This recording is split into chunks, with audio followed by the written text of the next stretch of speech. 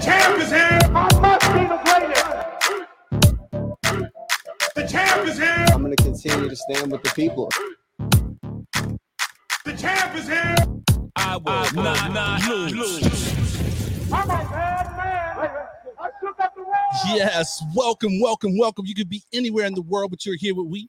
My name is EJ, and I got my man. MH. Yes, he's the DB of the show, and we are Black in Sports, giving a voice to the culture that won't shut up and dribble. Here interviewing the best professionals in the game and in the boardroom, laughing at all, covering all, while providing a platform to be heard. And that's right, we are providing the platform. So you know what we do about this time. We got to bring in our illustrious guest. Excited to have him. So representing H-Town, all right? So ex-Googler, ex-Snapchat, former chief diversity and inclusion officer for Nike, and, just a little adjunct professor at Brown University, just dropping some knowledge on the youth, man, to the youth of our future. 30 under 30, and then why not backdoor with some 40 under 40 why am I going to blank? In Portland, okay?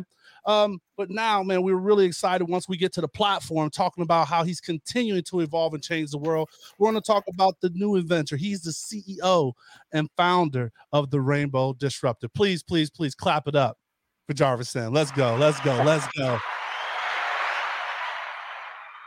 Hey, Jarvis, thank you so much, man, for making time. I know you're a busy guy. We just really appreciate that. And how we start the show is with a shoot your shot. We put you right in the game with a shoot your shot moment. All right. So I hope you're ready for it, but I know you can adapt and adjust. So a shoot your shot moment, it could be anywhere, anytime in life, right? And just with what you've done in your career, I'm pretty sure you shot your shot a lot, right? So just give us a time. It could have been high school days, career days. It could have been in any aspect, but a shoot your shot moment. Go. Yeah, EJ, MH, thank you so much for having me. I'm so thrilled to be joining this incredible conversation today. You guys are certainly leading the charge with amazing narrative work and really telling our stories in a way that's so critical and so powerful. So thank you so much for having me. I have certainly shot my shot a number of times throughout life. I am definitely not one that's shy, as you can probably tell by my demeanor, and if not that, by my hair. Subtlety is not my strong suit. So I've shot my shot a number of different occasions. I think the one that really stands out and matters the most to me, it was actually part of my first entry into the working space and career. So I actually started my career working for Deloitte as a strategy and operations consultant. And it was a big moment of shoot your shot. I studied in the humanities for college. I was in history, public policy, and sport management. And, Deloitte was doing interviews for interns, and they were mostly going after folks that were in heavy STEM education, some of the folks that were studying more business fields. But for me, I knew that the skills that come with working in the humanities, the core skills around communication, effective collaboration, and teamwork help to provide the baseline for how we do great strategy work. All of the other technical and fundamental principles, we can be taught, and we can learn those along the way. But to really thrive in the workplace, you got to bring those deeply interpersonal and intercultural skills to the table to make a difference. And so I shot my shot. I showed up at the Career Center at Rice. And, I'm sitting there surrounded by a number of my colleagues and classmates. Of course, they're like, aren't you going to law school? I'm like, you know what? I might do that too. But for now, I want this internship. And, I shot my shot strong. I studied up on how to interview for case interviews, how to do the behavioral interview well. And I walked in the room and made it super clear to the partners and senior managers that interviewed me that we need to think differently about who and how we hire and diversify the profile of people. And I have to say, it sparked and elevated my career in a way that I never knew before. And so I'm a huge fan of Deloitte as a brand. I love my time there as both an analyst, moving into consultant, and as an intern. And I'm proud to say, I just joined my Deloitte fam again just last week at Deloitte University for their annual Chief Diversity, Equity, and Inclusion Forum, where they bring in nearly 200 CDIOs for 3 days of learning and education. And so I attended last year as a CDIO during my time at Nike, and this year as one of the keynote panelists. Let's go. That's unbelievable. The shot right there. Yeah, it is. That's dope. Jarvis, where did love for sports, where did that start? My love for sport goes way back to my youth days. I played fifth grade basketball, not super well, but I love the fact that I could receive a participation trophy. And so for me, that was enough. I was definitely on the B team. I'm not going to even sit here and lie to y'all. But I found that the right side corner 3-point jumper, like that was my shot. There it Okay. And is. so, Not and up. so it worked. It worked. And that was my vibe. PJ Tucker. And that was my big foray into sport. But I'll tell you, by the time I got to middle school, I actually found my love for volleyball as a sport. And so I worked as a manager and as a player throughout middle school and high school, and eventually took that on into college and life. And so I have played volleyball on different competitive circuits for, my goodness, probably about 15 years now, Wow. both beach and indoor. And then I think on, an even deeper level, I realized very early on the power of sport to have impact on people's lives. I will Yeah. never forget being in my eighth grade American history class. It was an amazing woman named Claudia Miller. She was down for the cause, and I love Miss Miller. Miss Miller helped inspire in me. I was in a class where I was the only black student in the pre AP program and pre AP classes at the middle school that I went to, and Miss Miller pushed me hard and heavy because she was teaching me that survival in the space of education and academia would not be easy, and this would not be the only time that you exist in those spaces. And it's how you give back and reach out to others that make a difference. But one of the images that Miss Miller showed me was from the 1968 Olympics in Mexico City, where Tommy Smith and John Carlos proudly raised their fist in support of Black rights and advocacy in civil rights movement America. And that photo has always stood out for me because it was unpopular. They faced a ton of resistance, as we know, as we look at the historical record. But it started to highlight to me that when you have a platform of and for sports, it can truly have great impact. Of course, I later saw the quote that I live and breathe by and why I do this work. May 25th, 2000, Nelson Mandela at the World Laureates Forum saying sport has the power to change the world, specifically for children. It speaks in a language to which they understand. That is so powerful. And that's why I chose sport as my platform to do the work in DEI. That's fantastic. That's man. interesting. Like the game of volleyball is diverse in its setup anyway, right? When it comes to just kind of roles and responsibilities. So I guess what drew you to the game itself as like, yeah, this is one I want to stick with. I love volleyball, and a lot of professional players probably gonna be real offended by this. But for me, volleyball is somewhat like Quidditch. Like if you are somewhat agile at other sports and not really great at them though, and you hone your skills in volleyball, you can be really good. So like I could jump, that was no problem. I could run, I could handle the court really well. And so all of those different elements played out in my ability to be a competitive player. For many years I played as libero, which that's the person that gets in the back, takes the first hit. Got a different jersey, right? Yeah. And I played that for many years. And then most of the teams that I played as part of, they quickly realized like, we can jump like a lot. And so I could jump higher than a lot of my teammates who were much taller than me. And so I started playing outside hitter for a number of years as well. And for me, it was just, it's the ultimate team sport. It's why you see it at family reunions. And like, I don't really do family volleyball because I'm much more competitive than that. But it's why you see it at team offsites and family reunions, because it is a sport that's somewhat of a great unifier for people. Why it really stood out to me is I love the sport, and yet I never saw myself represented in the sport. I never saw a lot of men playing, particularly in Texas. When I got out to the West Coast, I saw the amazing guys that play at UCLA, at USC, at University of Hawaii. But even on those teams, I rarely saw black men playing. Right. And then I started to see a couple of amazing brothers playing at University of Hawaii when I went there for my sophomore year of college. And that really inspired me to say, this is a sport that it's so fun, it's incredible, and yet continues to lack representation in many ways. I had one black guy that played on our college volleyball team as well. So we ain't out there. We need to break in there and take over. I'm telling you, there are some sports that there are these barriers to entry and engagement for us in so many ways. Volleyball is one of them, tennis is another, golf is another.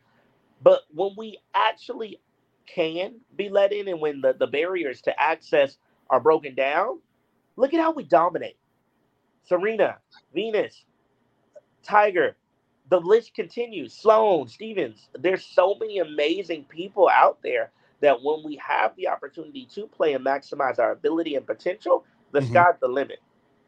Yeah, that's definitely one of them. I mean, lacrosse, we had a lacrosse player on, man. And a Yeah. lacrosse player, and then, Yep. they're starting this, but that's one of those, like you said, barrier to entry. Like, I didn't even know what lacrosse was until I got into college, right? Like, Yep. so, that's a whole different sport. All right, Well, so let's and I would be remiss to not pass up this one. Lacrosse is an interesting one for me because lacrosse is a sport that has in many ways been culturally appropriated and misappropriated. Lacrosse is a sport created and invented by native and indigenous populations. And Right. yet, when you think about, and I'm very proud of some of the work that we did at Nike to support the Haudenosaunee national team and some of their work to be competitive in their global participation in the sport. wow. But when we think about lacrosse, if you were to ask the average person to identify of a lineup of people who the lacrosse player is, they probably would pick the teenage, thin, cisgender white male as the person who plays lacrosse. When the reality is, it's because barriers to entry have been set up around exposure, engagement, the financial barrier to entry that now makes it perceived as a sport that only some communities can take advantage of. When the reality is, it was an underrepresented community and of populations that have been here for decades and whose lands with which we occupy that are the founding leaders of that sport. Hmm. And we That's covered deep. some of that. We definitely covered some of that, right? Because like that was, as we do the research for our show, that was one of the things when we had, this young up and coming lacrosse player. We wish him definitely much success, Yusef. But it was created by us, right? And then like one of the best players was, rest in peace, Jim Brown, right? Jim like Brown. that people just don't recognize or think about when you think about the traditional sport, man. So it's one of those things where it was, and we're lack of a better thing, it was gentrified, right? It was taken from us and then, created those barriers of entry. So, all right, man. We can't get too far without letting them know. We said it in the intro. You are Houston representative, all right? So born in the H, and it's funny because when we get the people that are from Houston on the show, we're starting to see more and more of the culture represented. Some of the things like track is one of the things, and just how's that city, because you think Detroit versus everybody, right? And Florida boys and football. How was it growing up in Houston, man? What are some of the things that make you proud of being a Houstonian? I mean, Debbie Allen, Felicia Rashad, Megan Thee Stallion, Beyonce. Like, we're good. We win there. You said that's just the start. That's just the start. I'm very hometown proud because I think Houston is such a city that it is such a bastion of rich diversity. And primarily because of the oil and gas industry and the healthcare industries, you have so many cultures that are represented there. You see that culture represented through food, music, language, economic spaces and environments, different industries and sectors represented. Not to mention our food is everything. I will not argue with these folks from Carolina or Kansas City. We have the barbecue on lock. Oh, not to be denied. Yeah, you heard it there.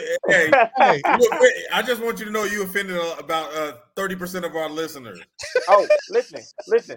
They can argue with me on this, but I think we already know. We already know. And Houston is just a place you got these signature events that exist nowhere else in the world.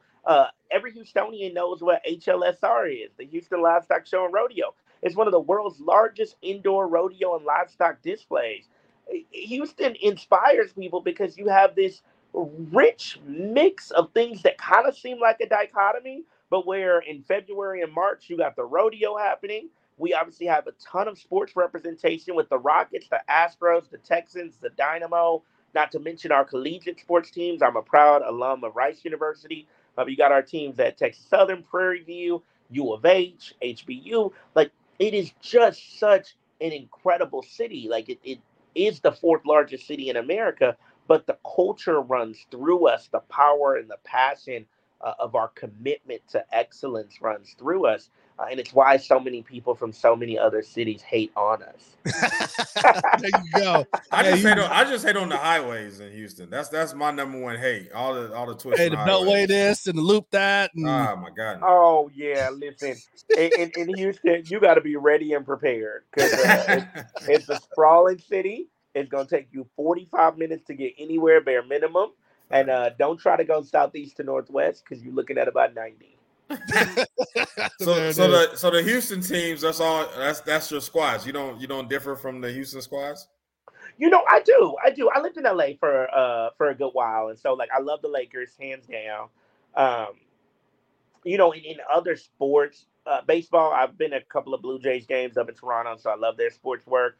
I have the great opportunity to work with a couple of the leaders of various Toronto sports teams. So, huge Raptor fan. I love the work that Masai Ujiri, their president, has done to not only diversify the team, but the league, but also his work in support of Giants of Africa as a sports platform. So, I try to give love to people and in spaces where, I see good work happening. Because for me, it is not just about the progress and impact of the team. It's what do you do with that? How do your Mhm. players show up to support people in different Mhm. spaces and organizations? So it's more holistic for me. And I'm seeing like more and more like our generation and younger are like finding teams with they have a relationship, right, a connection to. We're no longer just only liking the team that we grew up in because like we have the internet, right? Like our parents didn't have the internet where they could only see. That's why unfortunately Miles is Yeah, close your ears, pops. Yeah, close your ears.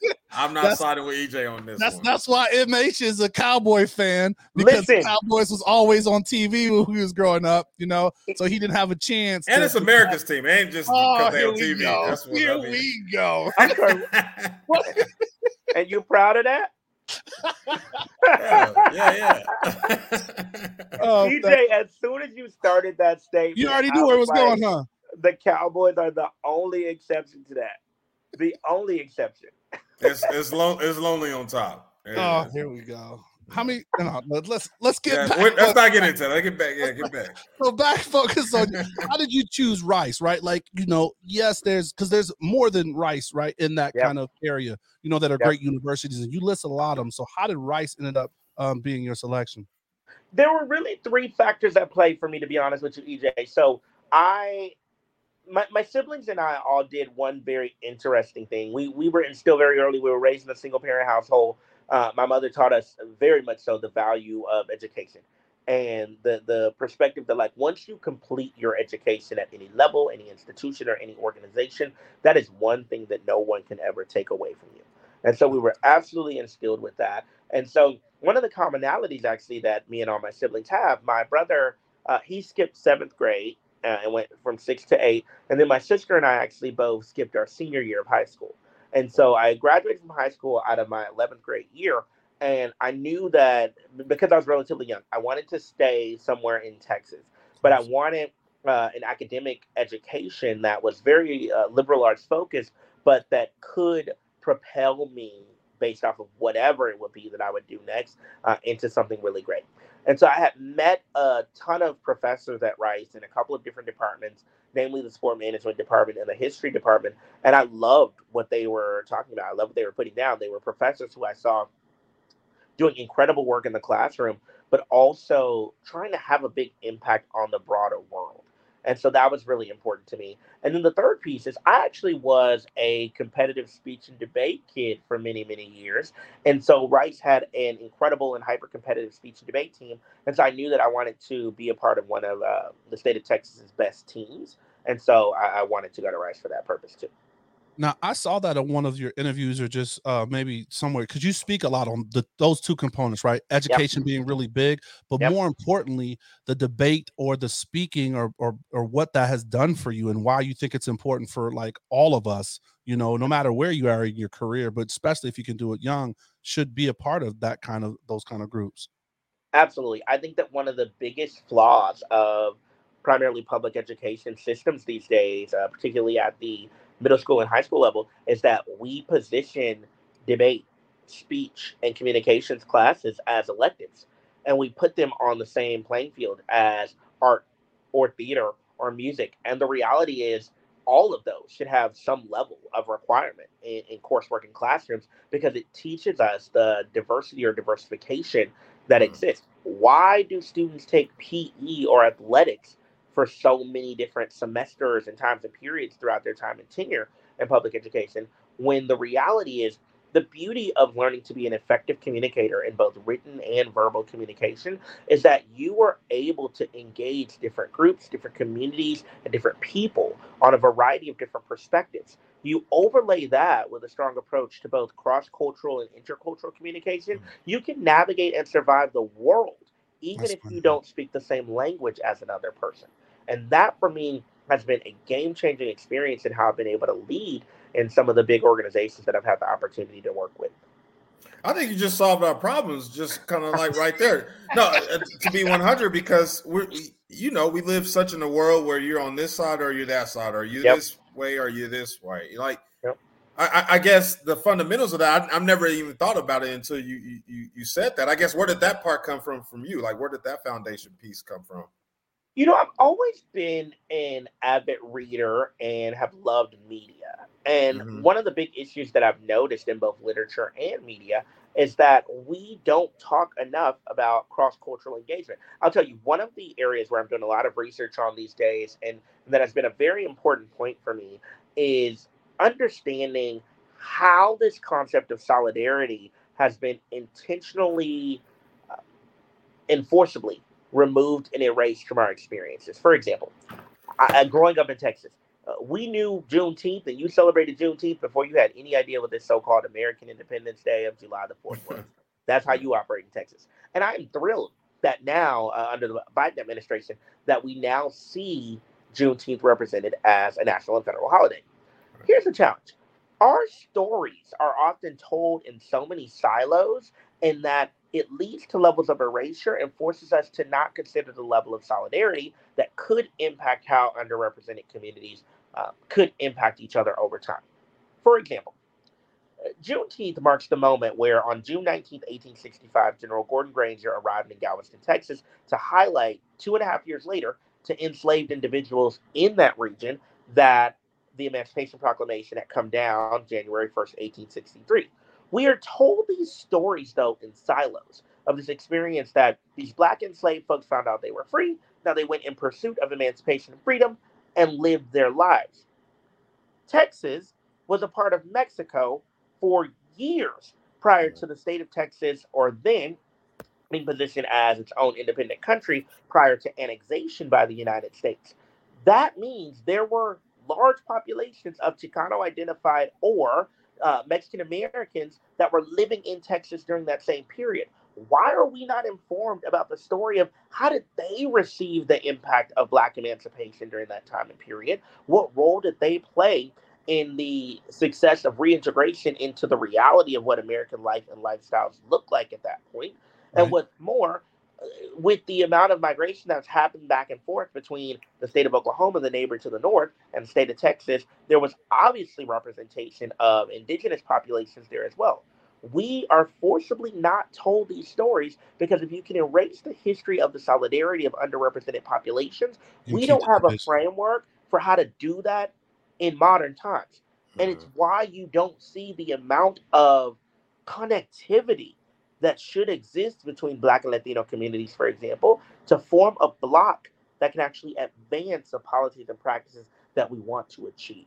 And so my point there is that cross-cultural communication helps to break down these barriers by transcending culture through the lens of empathy, respect, and human connection.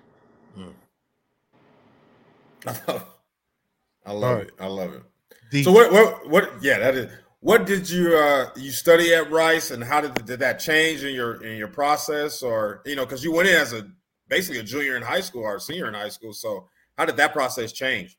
And I think with the three dynamics of them that you chose, right? Like, how does sports policy and history come together to say this is what I want to be when I grow up? They don't, to be honest with you.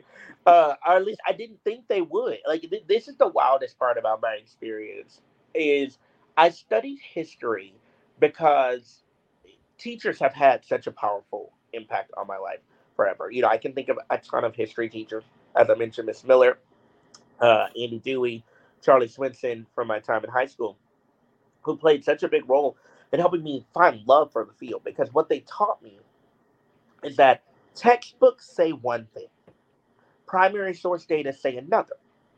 There is a reality of the actual historical record. They taught me to challenge not only knowing and understanding history, but to focus on this concept of historicity, which is how processes of history come to be. It's the process of learning and studying history. And what historicity will inform you about is where and how erasure happens and the intentional nature of erasure. And so I knew that history had to be something that I studied and explored. And so I did a ton of work in Hawaiian history. I actually lived in Honolulu for my sophomore year doing some research work in that space. I studied a ton in Chinese history and the reign of Deng Xiaoping and what that meant in terms of both academic and professional networks. Did a ton of work and study in various parts of European history. Studied a ton around Holocaust history and the impact, for example, of the rat lines that were created to get Nazis from Germany to Argentina during World War II. And so all of these different areas of knowledge helped to equip me with understanding, one, how different we are as people and experiences, but how similar we are in several ways. And it gave credence to this age-old adage that history repeats itself if unchecked by knowledge and intervention. So that was that piece.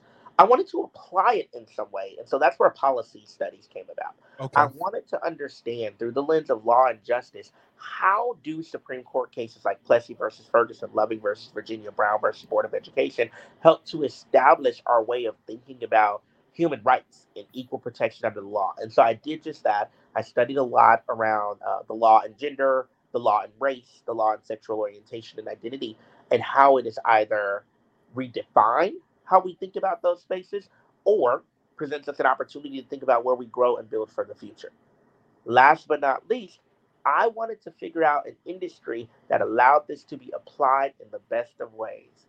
I told you guys before, I had discovered the age-old Mandela quote from May 25th, 2000. And my perspective was, if sport really does have the power to change the world, let me understand how these elements of history and public policies play out in the sports industry, both through the lens of the athlete, the league or federation, the consumer, and the events and partnership space that surrounds this multi-trillion-dollar industry to prove success. Man, that's good stuff, man. And like you said, I didn't have that at the time. You didn't have it right. I did not have that narrative, so I'm not about to sit here and lie to you and say like a junior in college me was like, this sounds dope. I was more like, I got some time left and I need some more credits to get. Let me do this. And you dropped a word on us. I'm gonna have to say that a couple. Historicity. What was that? Historicity. Yeah, that was a new one for me. That's a new one. We learned something new today, right? So learned something new. Love it. All right, man. So want to jump into, we call this part, just kind of in the game or, part of your career stuff. Don't want to glaze by stuff. So I want to really maybe highlight a lot of the things you've done, because you've done some amazing things. But of course, we want to get into the platform where we talk about what you're doing now. But the two things that I want to highlight, right? And I don't want to skip over Snapchat, because if there's something that you want to share with Snap, or something you want to share with Google, but I want to get right to Nike. All right. And only reason I want to get to Nike is because of two things that like Nike has done, and you alluded to one of them early, right? So love what Masai is doing up there. Had a chance to meet him and one of their assistant GMs up there. But the Giants, what is it called? I wrote it down. Giants of Africa. Yo, that's amazing. And like, I know he's been doing that with the Africa, ball that, President Obama is our president Obama has kind of helped and been an ambassador to. What is that program doing, and why does he have it in Toronto? That's what was a surprising thing for me. I didn't know that he was hosting it in Toronto. Yeah, I love Giants of Africa. I've had the opportunity to participate with them for about 3 years running now. And what Giants of Africa is committed to doing is advancing the power of sport. It's rooted in Madiba or Nelson Mandela's sentiment around the impact of sport. Masai has just such a beautifully emotional connection and impact tied to Mandela and Mandela's sentiments and his focus as a leader. And I've been so inspired by Mandela's work as well. When you see a leader who demonstrated resilience and patience to ensure both advocacy and activism, there's something so inspiring about that. And so, given Africa is the past, Africa is doing great work in the present, and Africa represents the future.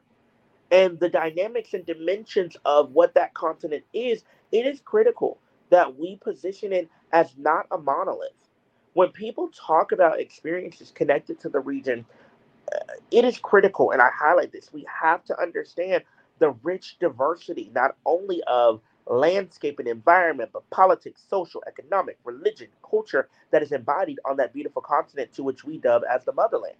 And so, Giants of Africa seeks to leverage the power of sport to engage with youth populations in the region and help Mhm. them to understand what leadership, collaboration, communication, development can actually look like. And so I've had the opportunity to support Messiah in this endeavor for about 3 years now in Toronto. And, I think that part of why it's tied to Toronto is obviously his connection and his work as the president of the Raptors. But also, Toronto has a very interesting racial history as well. While their interaction and engagement with periods of enslavement are very different than that of the United States, there is a rich cultural and multiplicity of diversity that exists in the city that I actually think makes it quite prime for that. I am so excited though, because this is the 20th year of Giants of Africa. And so I am actually joining Masai and his team in Rwanda in August to actually celebrate that and get some inspiration from kids. I think the kids are coming together from 16 different countries as part of the celebration of the 20th year. And so I'm That- thrilled to get to join and be part of the programming. How did you initially get into the diversity, equity, and inclusion space? I know for the casual, that space kind of opened up after 2020, and that's when you kind of see more and more of that in different organizations and businesses around the world. But you were doing this, way prior to that. So how did you get into the space to start with? And then on top of that, I always got to ask about the cast member stuff from Disney, because I'm sure there's some things and qualities that you learned from Disney as I went through the training that helped you in your current work. I have to ask about that, bro. I got to. I Let me love it. start. Let me start with Disney. You know what's interesting? Had you looked at my LinkedIn 3 weeks ago, that wasn't there. I put it there, and here's why. I'm doing a lot of advocacy work these days for frontline employees. And there's a lot of people who try to commit to doing work for frontline employees. And I'm talking about those in retail, those in manufacturing centers, those in distribution centers, those in data centers. Companies across the board, whether Google, Snapchat, Nike, Adidas, Puma, Under Armour, any sports business and apparel company, any big tech company that has a data center, the majority of their diverse representation, and particularly Black representation, is in the Yeah, frontline worker online for population. sure. You want to figure out how to fix your diversity representation challenges, create better systems for corporate and professional mobility from Right. those spaces into your corporate environments. And so I've been evangelizing this for years. And I was doing a keynote for the Retail Council of Canada in Toronto, actually 3 weeks ago. And as I'm about to go on stage, I'm looking at my content, and I felt like a poser. I'm a huge fan of the concept of authenticity. And for me, I'm like, who am I and who are all of us in this audience to sit here in what could be termed as an echo chamber talking about what we need to do to support frontline teammates when I'm not acknowledging my own experience of being a frontline worker and talking about what's important to me. That was one of the best jobs I ever had. As a cast member at Disney, I worked at Disney retail stores in Hawaii and in Houston at the Galleria. And it was dope. Like, I tell people, I learned so much from that experience. And it really, three things stand out for me. Number one, the brand is incredible. Yeah. And the brand is one that it learns from itself. And it recognizes its previous transgressions. And it actively works to fix that, primarily in its content. And I think that's so inspiring. Two is you learn a lot by working in a retail environment and the grind and hustle of what it is and the narrative with which you're selling and serving. Three, parents are far worse in that environment than the children. Not a day went by. Not a day went by that my patience was tested by a parent. Yeah. Big ass kids. And this is before the new Little Mermaid too. This is exactly. And so that was very interesting for me. But I would say it definitely marked part of my foray into the diversity, equity, and inclusion space. Because even as a retail team at Disney, I could see some of the work that the organization was doing around DEI, and I was incredibly inspired by it.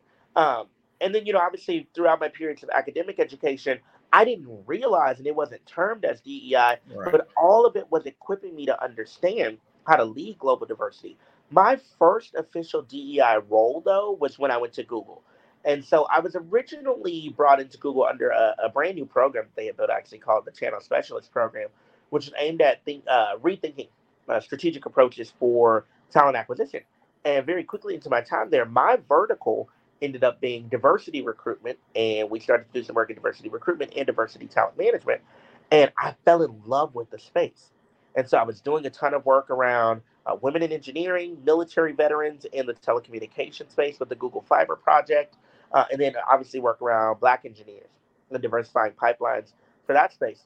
They actually sent me as well as an expat to Sao Paulo, Brazil, where I helped them build out their approach for women in engineering in Brazil, and that was game changing for me because when you go to a region where what is considered a black identity is so different than what it is here in the U.S. You learn two things. One, about the fact that like this anti-blackness movement and anti-black perspectives and anti-black racism are not just a U.S. based concept. It's a global ideology, and while it looks different in different spaces, it is. And then two, we have to understand as we challenge our own perspectives of not being a monolith, people that look like all of us may not be termed as black in spaces like Brazil, part of the Caribbean, etc. And so, how we think about solidarity, even in communities and spaces where we exist, we got to challenge colorism because it is a problem amongst the black communities in America, as well as various parts of the world. Yeah, that's tough. And I mean, just to kind of progress in that nature, right? So you started off in that, and you're seeing these, these different changes, right? How do you? There's just so many layers that you could touch just with the D and I, right? And like during this George Floyd time, it was really pushed by like a lot of the people to say, you need to come as your authentic self because you said you're really preaching you're in authenticity. That's they say it, but they don't want EJ to come into work. That like there's a what do you say? There's like a 5 o'clock EJ and then there's a corporate EJ, right? So Yep. how do you balance that? Or because part of it is educating, like the staff and whether they're frontline or anybody in middle management, whatever.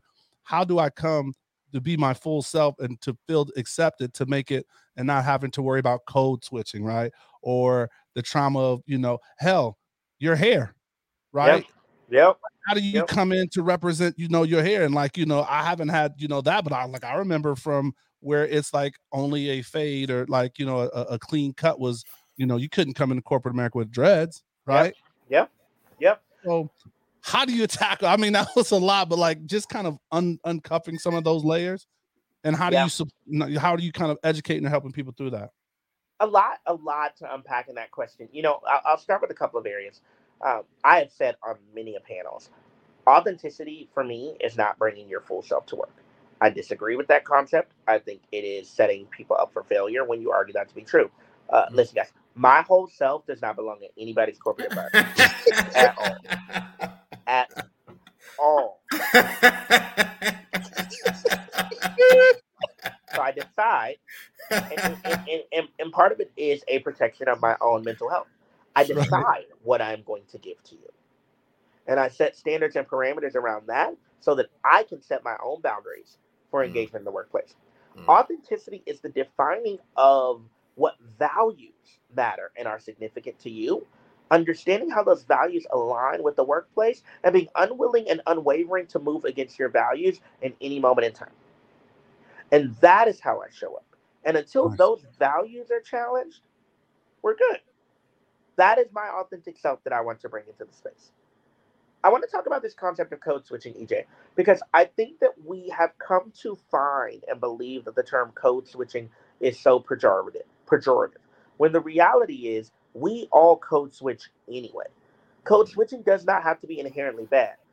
The way I talk to my siblings and the way I would talk to y'all, particularly if we were not on a recorded line, is different than how I talk to my mom.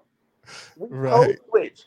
Especially in black communities, we talk differently to our peers and our colleagues versus how we talk to our elders because of the respect Respect. that we have been so taught to position to them. I think that the term code switching, when used in such a negative sense, actually boxes us back into these monolithic perspectives. It makes us believe that we have to follow, know, or only operate in a certain code.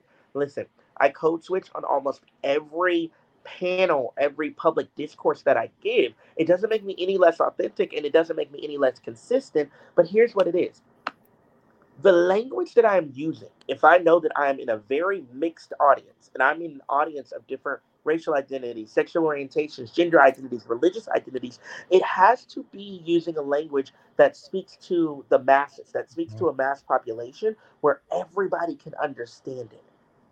It's based on the idea of equity. I have to recognize that we are all coming from different starting points. And so for my communication to not be exclusionary to one person, population, or another, I may have to code switch. When the reality of the codes that I normally use are that of like a chill Southern black man. But I recognize that the language and vernacular that I might use in that space may not be understood by others that are a part of that audience. And so I Right. have to ask, do I want to show up and use the language that I want to use, or do I want to get a message across that is not just communicated but comprehended? And there's a big difference. Man, that's back to your like debating and speaking, right? Like Yeah. knowing your audience, right? Like if I want to, reach someone, I have to come to where they are, right? Like Yep. not downplaying, but just, no one wants to be talked over their head, right? No one Yeah. wants to feel dumb. So like, no, that's Yep. definitely perspective. Yep. On the hair thing, EJ, Let's talk about it. Let's talk about it. I laugh, especially during June because everybody comes up to me and they're like, "I love your pride hair," and I'm like, "I look like this in November." So, but thank you, I appreciate it. For those on the call, you probably can't see my full hair on this video, but like it's like a full rainbow. It's like 40-inch locks. Um, my hair is resistance. It is. When I did my hair in black cornrows originally and then eventually changed to rainbow locks, I remember having a conversation at my house with my siblings. And it's so funny because they had staged like this whole intervention that they didn't tell me about. They're both older than me. And they have my best interest at heart. I love them. They're my besties.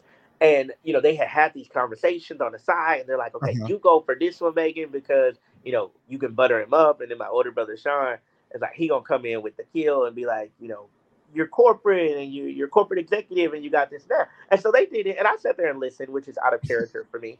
Um, I sat and I listened.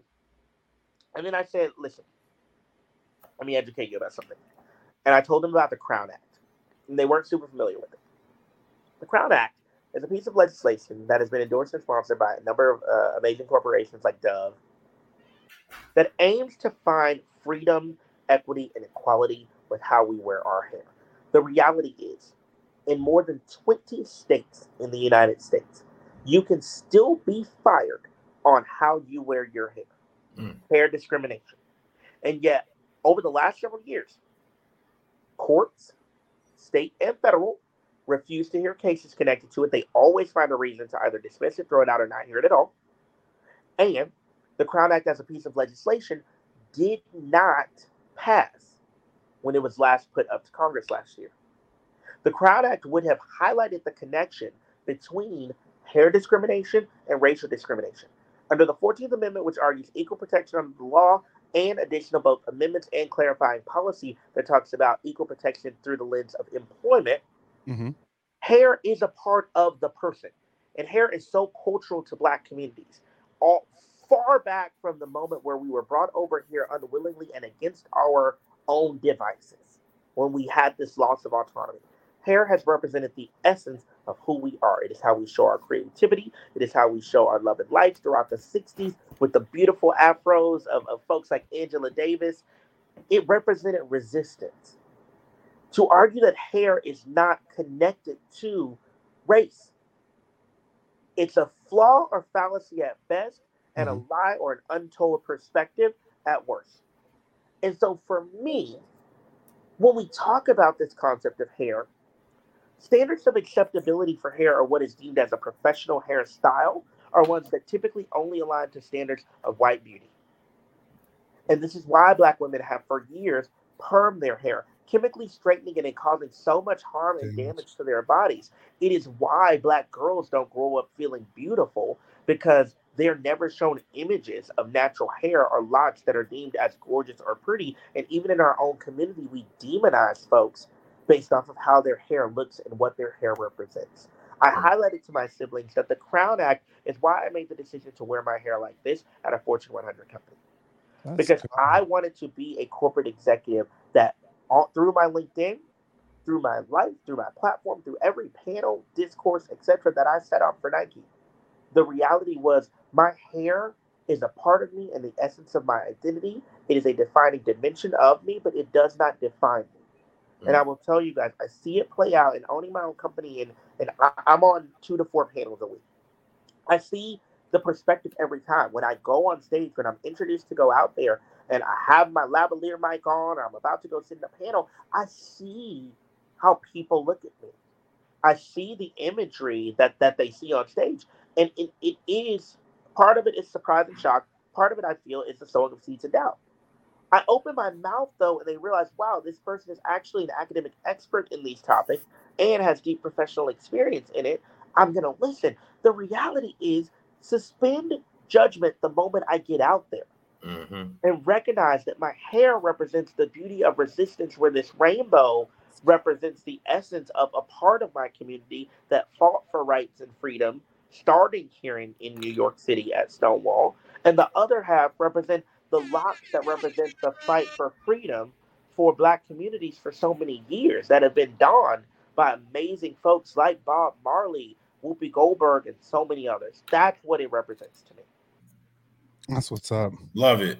So from somebody from 40-foot or 40-inch locks to a brother with no hair, did you see the movie Air? I did. I loved it. Loved it. Loved it. Was it accurate in your in what you feel? Because you know how like the movies have that they gotta do their thing. The creativity or whatever what they call it. I think any piece of content that comes from Hollywood is going to take a bit of creative freedom and creative independence. I will say that. One of the things that I love, though, is that they leverage this very powerful narrative and the positioning of the incomparable Viola Davis. She is one of my top favorite actresses ever. Um, they were able to show a new perspective on representation and the power of the Black woman as a negotiator, as a businesswoman, as a highly skilled leader, as someone independent in her own right and willing to challenge the status quo. And albeit if the exact words were used or not, albeit the timeline, etc., I respect any creative freedom that was used to tell that story in such a powerful and productive manner. I loved seeing Chris Tucker play Howard White. I had the opportunity to get to know and work with H during my time and tenure at Nike. And I think that was a very accurate representation of how incredible he is. That's good. Yo. Okay. All right. So this is what we call quick hits, man. This is kind of MH, you ready for your quick hits? Yeah, Jarvis, just some quick get to know you questions, kind of the first thing that comes to mind. First time, if ever, you've been starstruck. Oh my God. Janet Jackson. This happened last year. I saw Janet up close and personal. We got to have very deep conversations. I adore her. I love her. I love how she has used her platform for years. Completely starstruck. Okay. Houston. Well, you already went to your barbecue, but I guess what is your top? Shout out to your top barbecue place in Houston. Actually, I'm gonna switch up on that because people in Houston got to go to French's Chicken. It's the best fried chicken out there, hands down. If I had to pick a barbecue place, though, I'm gonna go with Ray's Barbecue. Okay, the Wood or Love and Basketball? Oh, Love and Basketball all day, every day. Questionable, but I'm with you. Listen. You don't do that. It's his quick hits. Don't. That's how you always open it up. Stop that. I messed up. Do that. My bad. And everybody from Houston. Okay, I'm going to the next question. Everybody from Houston still tipping. Paul Wall, Mike Jones, Slim Thug. Who got the coldest verse on there? I want them all. I would say probably Slim Thug. Okay. Top 3 Nikes. Shoe game. What's your top 3? Can I include Jordan and Converse? Yeah, for sure. Go ahead. Perfect. Uh, it's a fair question. Zoom Freak won Giannis's first shoe, which gave a nod to Coming to America. Dope sneaker. I loved Converse did a collab with one of my favorite cartoons ever, Tom and Jerry. So my Tom and Jerry high top Chuck Taylors. And then from the Jordan brand side, I really love the AJ2 J Balvin's, the blue cloud ones that have the light on the front. Okay. And then you are a world traveler. So cuisine, give me your top 3 cuisines from the country that I need to check out. Yo, feijoada in Brazil. It's Okay. like black beans, rice, and then they put a beef meat base in there. You gotta have doner kebabs in Istanbul, Turkey. It's Oh, basically I've had it, beautiful. brother. I've Yeah, been. That's one place I'm riding with you. yeah. I'm with you. It's Fire. everything. It's Yeah, everything. I'm with you. Huge Okay. fan. And then my favorite country to eat in is Japan. You gotta have some Kobe beef in Tokyo. Any sushi restaurant you go to, Oh, it's don't got to matter. be Don't matter what it looked like. fire. Don't matter where it is. Incredible. Okay. Incredible. I have eaten at some of the most high-end sushi spots in Tokyo. Fabulous. And I have eaten at places that you probably like, okay. Yeah, Ooh. that's So, the homeland. I was born in Tokyo, so I got to go back. I don't remember anything about it. that's dope. But Man, I got to I go go back. to Japan once a year. It Really? is incredible. And race relations, particularly for Black communities throughout much of the Asian continent, there's a lot of literature that's been written about it. There's a lot of work in progress that needs to happen, largely rooted through the lens of representation. But I always feel so respected when I go to Japan. And the culture feels so deeply connected and engaging. And so Because they yeah, I love our find culture, right? They really yep, love our culture, yep. with the music, fashion, and everything. So it's like that's a respect kind of thing from it. Yep. Yeah, Okay. and it's interesting. Go back and look at some of her work. Megan Thee Stallion was over there a couple of months back, and Meg loves Japanese culture as well. And just to see this interchange of community, what I've always loved is I feel like Japanese communities, both Japanese Americans and in Japan proper, they assess and take our culture with such respect. And I don't mean take as in take, like they consume it, they Mhm. celebrate it, and there's so much beauty in that. In a world where Black culture is often vultured, exploited, and appropriated, I've greatly appreciated that. Yes, sir, EJ. All right, I got a couple for you. You mentioned cartoons, so since you said Tom and Jerry, did you ever get into Boondocks? I watched a couple of episodes of Boondocks. I really struggle with animation that is a bit racy. I Okay. still watch it sometimes. Like I'm a Uh-huh. big Family Guy fan, but like animation that's racy. Listen. I'm getting up there in age, and my siblings are older than me. We cannot watch The Simpsons in my mother's house. Correct. Like, oh yeah, Likewise. we were raised in an environment where like That's animation and Hey. cartoons are what they are. You uh-huh. can watch that, and it still plays out to me. So like something like Boondocks, like I saw a couple of episodes. I think it's hilarious. But but I always hear my mom in the background.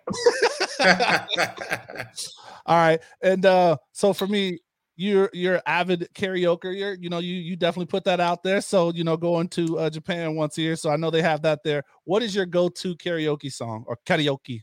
Yes. May she rest in peace. I literally took 2 days of bereavement leave 2 weeks ago. I am the biggest Tina Turner fan. So So then, I'm serious. I actually have like one of the little known facts about me. I posted it on Instagram, so I guess it's not that little known anymore.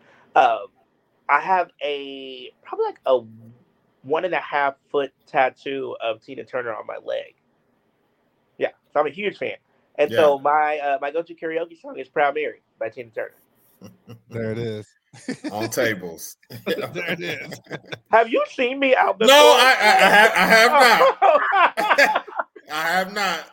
But it is a common theme with that song that folks There are it listening. is. So there's a common theme there.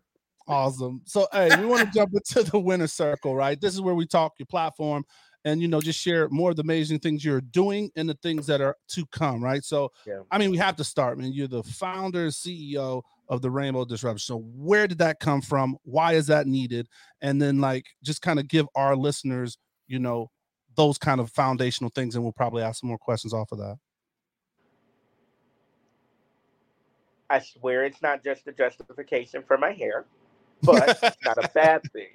You Okay. know, as I was naming the company, I thought about the various epoch moments that rainbows have appeared in my life, and there were really three. I remember growing up as a child and seeing it rains off and on quite a bit in Houston, and seeing rainbows as a beautiful calm after the storm. And so it's always had this calming effect and calming impact on me. And you just, even amidst a storm or the number of hurricanes that we had in Houston, it felt like closure. A rainbow always feels like closure for people, and it's gorgeous. It's celebratory. The other piece, if you shine a light through a prism, it emits a rainbow. I want to be that light for organizations where they have the skills and capabilities as that prism, but are unclear on how to shine the light of their teammates through. And so that's the role that I plan to play there. And so that was the second big impact of rainbows for me. And that was from third grade when I first started studying like prisms and mirrors, etc. Mhm. The final piece is connected to my queer identity. The rainbow has forever represented the resistance and the liberation that is so necessary about it. You know, I am very proud of all elements of my identity. And what I think is often lost is while we see imagery these days of the rainbow is often positioned next to bodies that don't look like mine. It is not that of Black queer men. And our stories are so often lost and are not told. When the reality is the resistance movement that ultimately drove the impact of Pride, a couple of miles from where I am right now at the Stonewall Inn, was led by trans women and drag queens, particularly a Black trans woman named Marsha P. Johnson and then Sylvia Rivera. We led this. The women's movement, the women's march, led by Black women, the Me Too movement, led by Black women. We have been on the front lines of almost every movement in American history, and yet Mhm. the beauty of the rainbow that we bring to the table has often not been exposed. And so I named my company through that lens because there is such power and beauty within what rainbows are. But when you think about its ability to disrupt how people engage and interact, it means that we're going to come in and affect your organization in a way that feels welcoming, engaged, connected, and aligned around coalition building.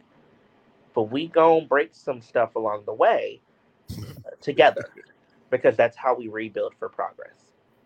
So how's a rainbow disruptive? I'm sorry, Yeah. MH. No, How's no, a no. rain- Go ahead. yeah, how's a rainbow disruptive, right? Like that's not what, you know, immediately comes to mind, right? So Yep. yeah, please educate. When you guys see the pride flag, what does it mean to you?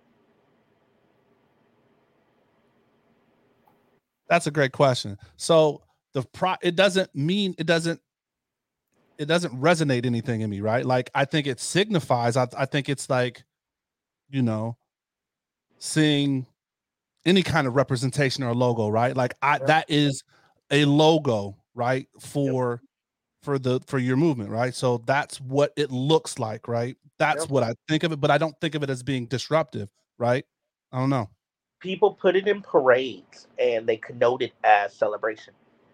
For me, that flag, particularly when it's the Philly flag, where it has those black and brown stripes used to specifically represent black and brown identities, when it's cross colored to have that beautiful white, blue, and pink to represent transgender and non binary movements, communities rather, as part of the movement, the rainbow for me represents resistance. It represents disruption. The rainbow was used as a means for disrupting police brutality against black and brown queer POC at the Stonewall riots. It was used as a means to say what we will and won't stand for and our push in our fight for freedom. And so the goal of defining a rainbow as disruptive is this idea that we have managed to take this beautiful spectrum of colors that so many people view with surprise and celebration and delight and argue that you see it one way and through one dimension, But the reality of those who to which it stands for and what it represents is a movement far different. And this is where organizations need to get to, Mm.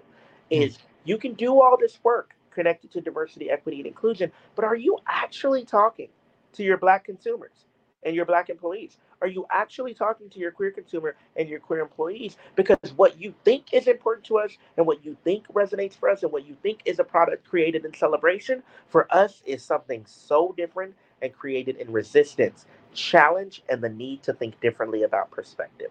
That's the essence of how we argue the rainbow disruption. When you look at an organization from the D&I kind of lens, there's so many ways that you can kind of start and evaluate somewhere. Where's kind of where you guys start? Where do you start when you evaluate those organizational ways to improve? It's such a great question. I think far too often organizations they start within HR, and that's not a Mm-hmm. problem. Getting your people and culture strategy and team and talent strategies down is great. But hiring, promotion, retention, learning and development, and compensation, that's only one portion of it. Right. Where organizations really struggle is when there's incongruence between employee experience and consumer experience. And so we take a look at the full 360 perspective of the organization to say, how is your product, and particularly your approach to product development and new product development, aligned to your approach to brand and marketing in terms of its connection to the consumer and the narrative that you're seeking to tell there? And then how does that align and apply to the work that you're doing with employees? We can't segment out one over the other. At times, we'll decide where we'll start certain portions of our work, but we have to look at all of those different dimensions because if we make incredible progress on our ability to engage our consumers, for example, and we do really great work in the space of multicultural marketing, and yet our house is not in order internally for our employees, it's a huge issue. Here's an example. I see a lot of organizations right now that are highlighting advocacy and support for LGBTQ plus communities, and yet they don't have a single gender neutral bathroom in their Yeah. workplace. They don't have benefits that are gender affirming or that support either transgender or non-binary employees or the parents of transgender or non-binary kids. Good. Your outside's not matching your inside. And so we have to think about this more holistically in what we say and how we position our connection to our consumers with who we are and what we do internally within our companies. How do you choose a company, right? Like to work with a company? Because all like it's especially building a new business, right? Let's talk about the entrepreneur layer, right? Like you got to keep the lights on, fun, like you're not getting that regular paycheck, right? Yep. How do you look at a company to make sure that it's a right company for you to work with, versus chasing that bag? It's a good question. I don't work with everybody. Yeah. I don't work with everybody. I get a number of emails or LinkedIn messages, and I may connect with the people or teams, or if I read in the press what's happening with your organization, in some cases I will run to challenges and problems that have arisen with companies. It's kind of like a rainbow Olivia Pope. You know, I'm fine with navigating the tough challenges that companies face, Right. but you will not bring me in to develop a band-aid solution for your organization. Or the check the And so, box kind of not fully engaged type yeah. situation, right? And so as organizations are connecting with me or, we're going through the first iteration of the process, I'm also very much interviewing them. And I will tell you, one of the most critical pieces that is a clear indicator, EJ, for a brand's commitment is how you talk to me or ask me about my approach to compensation or Ooh, pricing. okay. Because if this work cannot be approached on the cheap. I'll just be very candid. Like, cheap. It's not a cheap problem. Mm-hmm. It's not a cheap problem. You are literally And it's not an losing. easy, quick solution either. No, you're you're Right. you're losing consumer engagement or employee engagement in one case or another because of your failure to demonstrate and foster real equitable solutions and equitable outcomes. So why do you ever believe that it's appropriate to bring in an expert from the outside? And I'm comfortable with the negotiation in any environment. That's not the issue. But to negotiate me or attempt to negotiate me Mm-hmm. to a total that is one, either unreasonable or unfair. Disrespectful. Yeah, that's the word I'm looking for. That's like disrespectful, and that doesn't give due consideration to the work that a person has done. It poses a problem because you reached out and you engaged me for a reason. You know the value that my firm will offer to your organization. You know what it means when we say that your brand is working with my organization to drive your work. You know what that means, and you know the value and weight that it has. And so it's disrespectful to then try to hold out. And if your organization has not allocated enough budget to support this work, you're not in a space of organizational readiness then to do the work. And so that is undoubtedly one filter that I look at and that I think about. And then two is how engaged are our senior leaders beyond just the CHRO in the conversations with me? Like I expect to spend time with organizations that I work with the chief marketing officer, with the chief product officer, and with the CEO. Because all of you all will have to play a part in real systemic advancement of this work.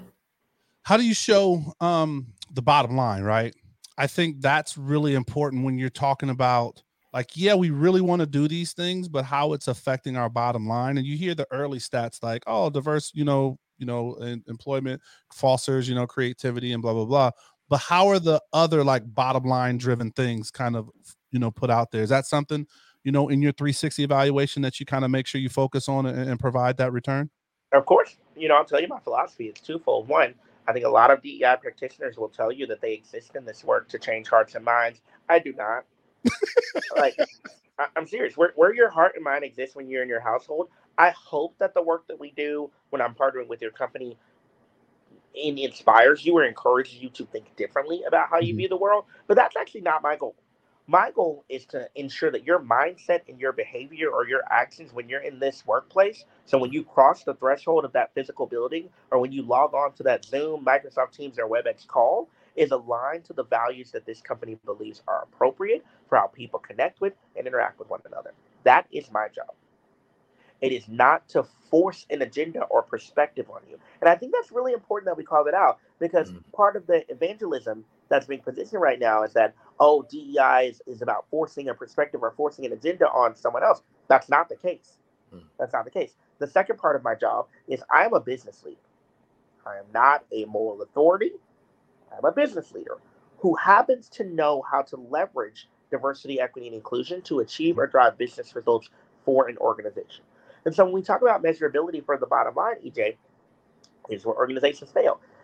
They look for some silver bullet that says, we introduced DEI and this is exactly how our bottom line changed. They shift their entire measurement platform and perspective that they use. Listen, stop positioning it as multicultural marketing. Just call it marketing. And change who you're featuring in the ads and campaigns that you're running. Change where you're distributing the resources and how they're positioned. Change what products you're merchandising on the basis of geographic locale to appeal to communities that are in that geography or region. Change where the money exists within your financial holdings to put them in Black banks to drive and foster greater investment that facilitates better impact in the local community layer. When you ask how I measure the bottom line, it is not changing traditional approaches to business operations. It is integrating and embedding this work into that. If you start creating different standards for how you measure revenue generation or profitability, specifically on the basis of DEI, now it becomes an afterthought. And what happens is, in a world of economic volatility, like the potential impending recession that we were experiencing a couple of months ago, you end up in this trade-off scenario where people are like, we got economic headwinds coming. We're going to reduce the impact and investment that we're making in DEI. It's like, yeah, because you positioned it as a separate program and as an afterthought and as an add-on to the work. Whereas if you truly embed it, it becomes part of your work and practice. And so your question then becomes, how do I shift and adjust marketing spend, period, to account for economic headwinds? Not where you see a reduction in one budget and not in the other. That's phenomenal. I'm interested to hear because you said the power of sports early on, and we all know we're here because of sport. The NBA, the NFL, and they've progressively done some different things in the space. Where do you see the future of? I guess those are two of our top kind of sports organizations in this country. Where do you see the future? I think we got to learn from each other's experiences more. And I get it. The organizational structures, particularly around ownership and management and leadership, looks different across the board, and who has power in certain spaces to make Right. certain decisions on the ownership versus league and federation side. But I still think that there are themes that come to life with everything that we do in these various leagues and federations, that we have to learn more from others' successes, but also others' failures and mistakes, so that we can do things a bit better. We also need to coalition build. Part of why I was excited to receive the invitation from you guys to join this podcast is because when we talk about this concept of Blacks in sports, we need to align on the Black people that are doing this from a product and merch standpoint at Nike, Adidas, Puma, Under Armour, Lululemon, and so much more, with the folks that are doing it at teams and leagues like the NFL, NBA, NHL, as well as those that are doing it with the Tennis Association, etc., to say our communities have built the essence of what sport and sport culture, partially in America, but certainly Driven it. around the world, looks like. Yes. Undoubtedly around the world. And I'll be at a couple of specific sports. Paris 2024 will be filled with Black identities from the All right. US, from Canada, from Jamaica, from France, from the UK. There's such power in that. Black culture has inspired the essence of how we understand sports. And so my hope is that we start to learn from others' examples. We focus on the importance of representation, and I specifically draw a distinction between misrepresentation and representation, because I live and breathe by the Zora Neale Hurston quote that all skin folk ain't kinfolk. And so it's not just about you putting a Black leader in a head coach role. It's not about you putting a Black leader in a GM job. It needs to be one that's going to focus on developing and elevating underrepresented communities. I love it, man. That's good All right, stuff. so a couple of things just to talk about future things, right? So when is the TED Talk dropping, right? Like, I mean, I know you got a lot going on, but like, when's a TED Talk or a book or like, so, I mean, I know you need to. When is that coming? I will say this for listeners and for you all. If you are not already following me on LinkedIn, follow me on LinkedIn. Over the next 2 weeks, there's going to be 3 really exciting announcements of what's happening next for me and the Rainbow Disruption. Okay, that's a little teaser, so definitely follow that. Anything else as far as about the disruptive, right? Like, you have multiple categories in that space and how you're reaching out. Is there anything else that you would want to share just about the organization that our listeners should hear? Yeah, I think we are really double downing on our impact in sport. Sport culture has a lot of work to do and a lot of improvement to make across every dimension of diversity, whether it's gender identity, sexual orientation, race and ethnicity, religion.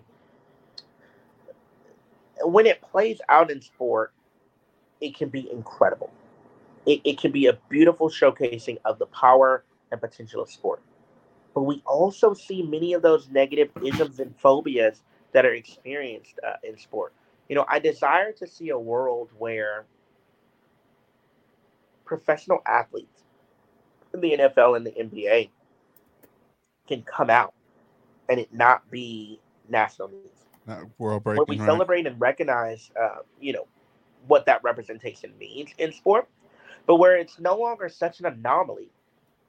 Because look at almost every instance in those leagues where it happens. It either happens in retirement, or the player comes out and that ends up being their last season, or they play 1 or 2 more seasons with those teams. Why does that happen? So we'll be doing a lot more work in the sports industry across different leagues, across different teams, across different federations, to try to create safer spaces, not just for the employees that work for these organizations, but for the players, because they represent such an important role in space, to where, when you go to a Pride Night at an NBA game, it shouldn't feel trite. It shouldn't feel stereotypical. It should feel like a moment of celebration where these players are not so concerned about, will people think this, or have to subscribe to association based covering to not want to be associated with the community, but they're just there because they feel like they have to be, to an actual moment where they're celebrating. They get it. They understand that they have LGBTQ plus fans that support them as well, and that wear their jerseys and that are a part of the impact of their careers, and where we see this collective solidarity happen in a way that's so meaningful. Furthermore, I am a huge advocate and staunch supporter of the WNBA. I love the work that the organization has done over the last several years under Kathy Engelbert's leadership, and I'm thrilled to see what continued efforts around not only team expansion looks like, but as we drive even further toward equity on topics like compensation, uh, player endorsement, and broadcasting for these amazing women continues to happen. And with that in sport, I mean, that kind of even builds more on to what we talked about earlier. They're frontline employees, right? Like to example, right? Because they're not ownership, right? So no, that's definitely dope to hear. All right. This is more of a fan thing kind of situation. Just want to know, did you work at all with the Kaepernick situation, right? Like he's the only person that has a shoe deal that's no longer in the sport. And you're talking about like diversity or just doing something different. And we all know what he stood for or kneeled for, however you want to say it. Did you get a chance to help give any input on that or work on that project at all? So this will actually be an incredible full circle conversation. So I have admired Cap for many years, and a lot of Nike's work with Cap was around the 2016 and 17 period. So that was actually right before I joined the company, and it was actually part of the reason I chose to go to Nike. Oh wow! Was because I was so inspired by the work that I had seen done with Cap. From that time, I have had the opportunity to work tangentially with marketing teams on some of the work to support not only the jersey release, but some of the footwear work that we did, and of course, some of the great brand campaigns. Most of my direct and specific work, though, was with Serena's team and LeBron's team.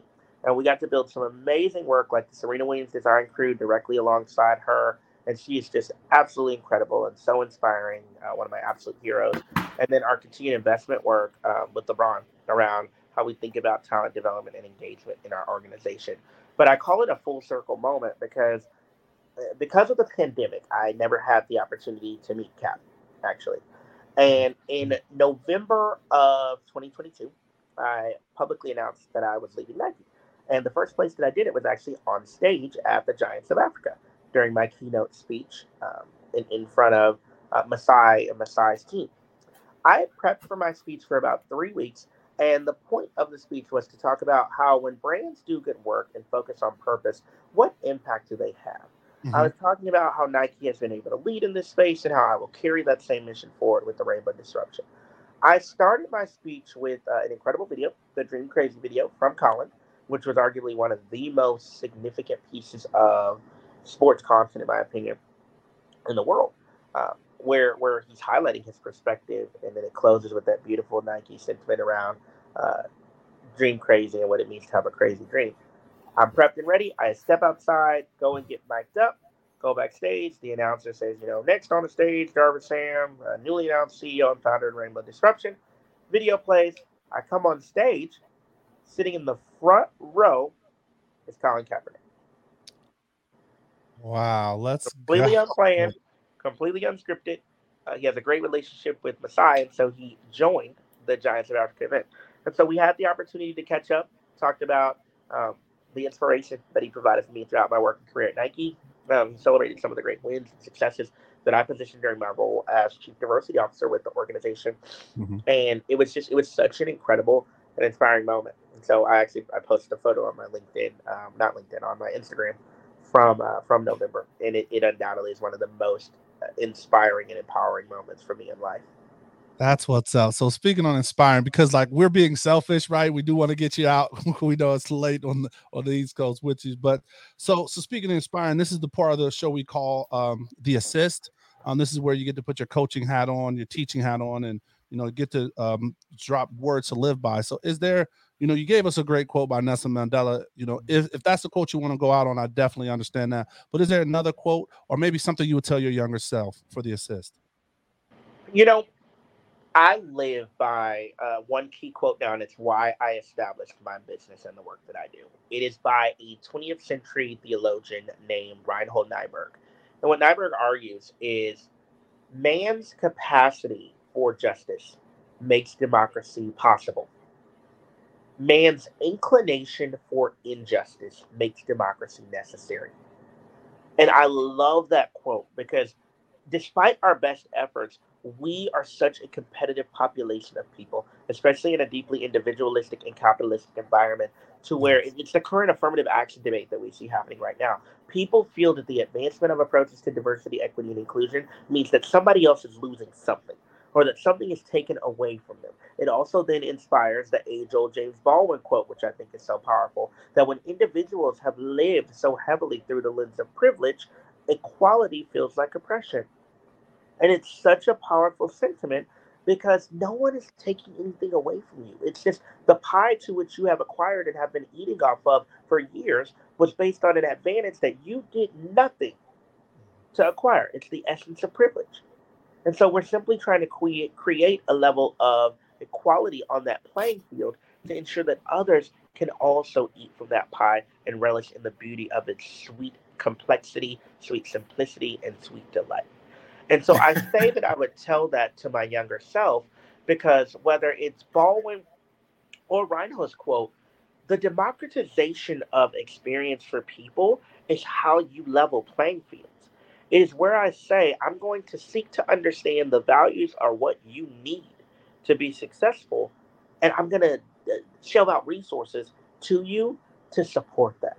And so we have to be willing to challenge our own inclination toward injustice in any capacity by understanding the impact of the democratization of process, policy, and practice. Let's go. All right, and I'll be remiss. So, we're definitely recording this during Pride Month, man. So, what does that mean to you? Is it significant? You know, how do you celebrate? Got so far to go. Give me that.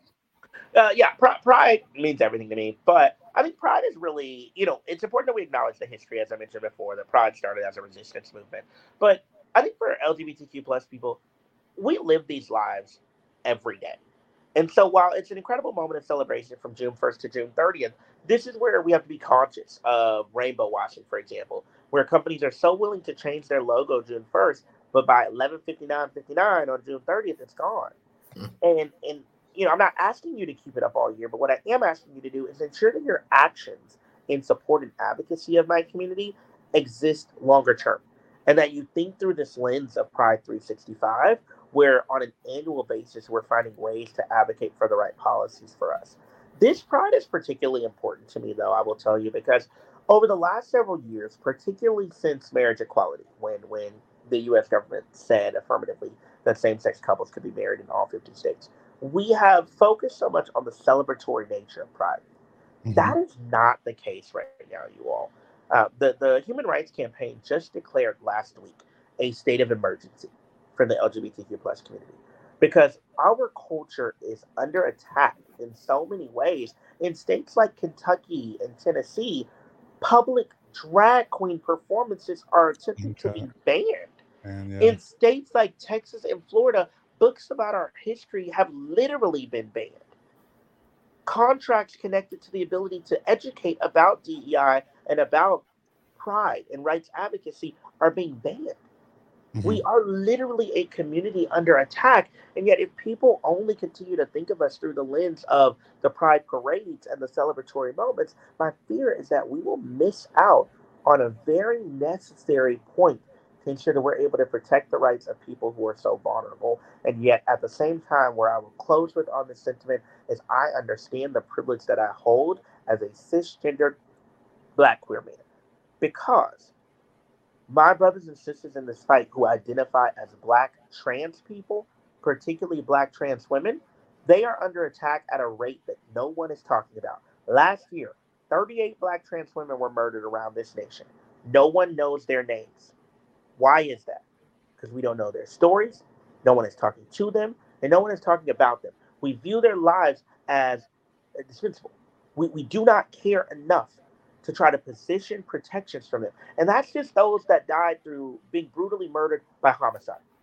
It doesn't account for the fact that the suicidality rate, suicidality being the likelihood that an individual contemplates or engages in death by suicide, has Mhm. increased for black youth by 37% since 2018. Why is that happening and no one is talking about it? And black trans youth are the ones that are the most susceptible to it. So when you ask me what pride represents for me, I find these moments to celebrate and enjoy the beauty of which my identity is, and to listen to the music that has framed the reality of our lives. But I cannot celebrate when so many folks who have such a similar shared experience to me continue to suffer. Yes. Wow. I appreciate you sharing that. And that's important to hear, right?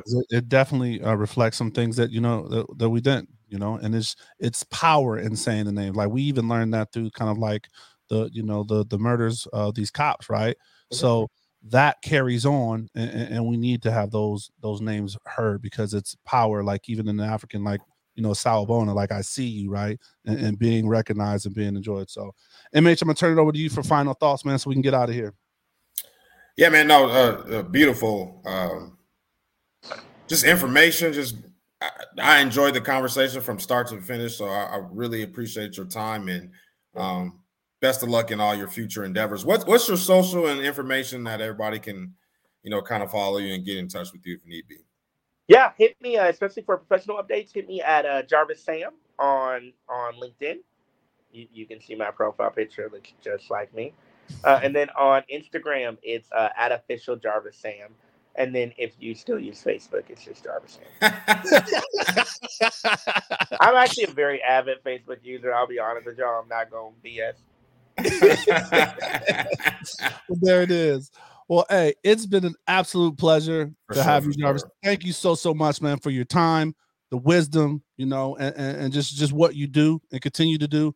We're going to be avid supporters, so we're going to make sure we put all of that contact info in the bio of the show, just so people can continue to connect and learn and make this world better. It takes all of us, right, to put in work. I also want to thank you, the listeners, for joining in. I hope you enjoyed this show. We drop a new show every Thursday.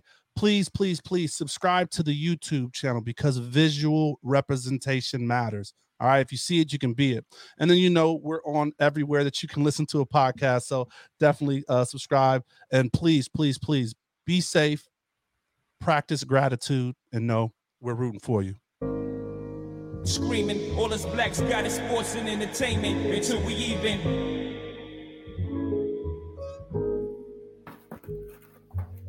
Assuming I'm rooting for everybody that's black. Yeah.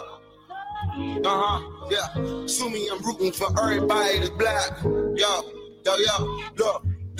Assuming I'm rooting for everybody that's black. Spent about 2 racks on handmade rags. Assuming I'm rooting for everybody that's black. That's everybody from sports to college class to rap and back.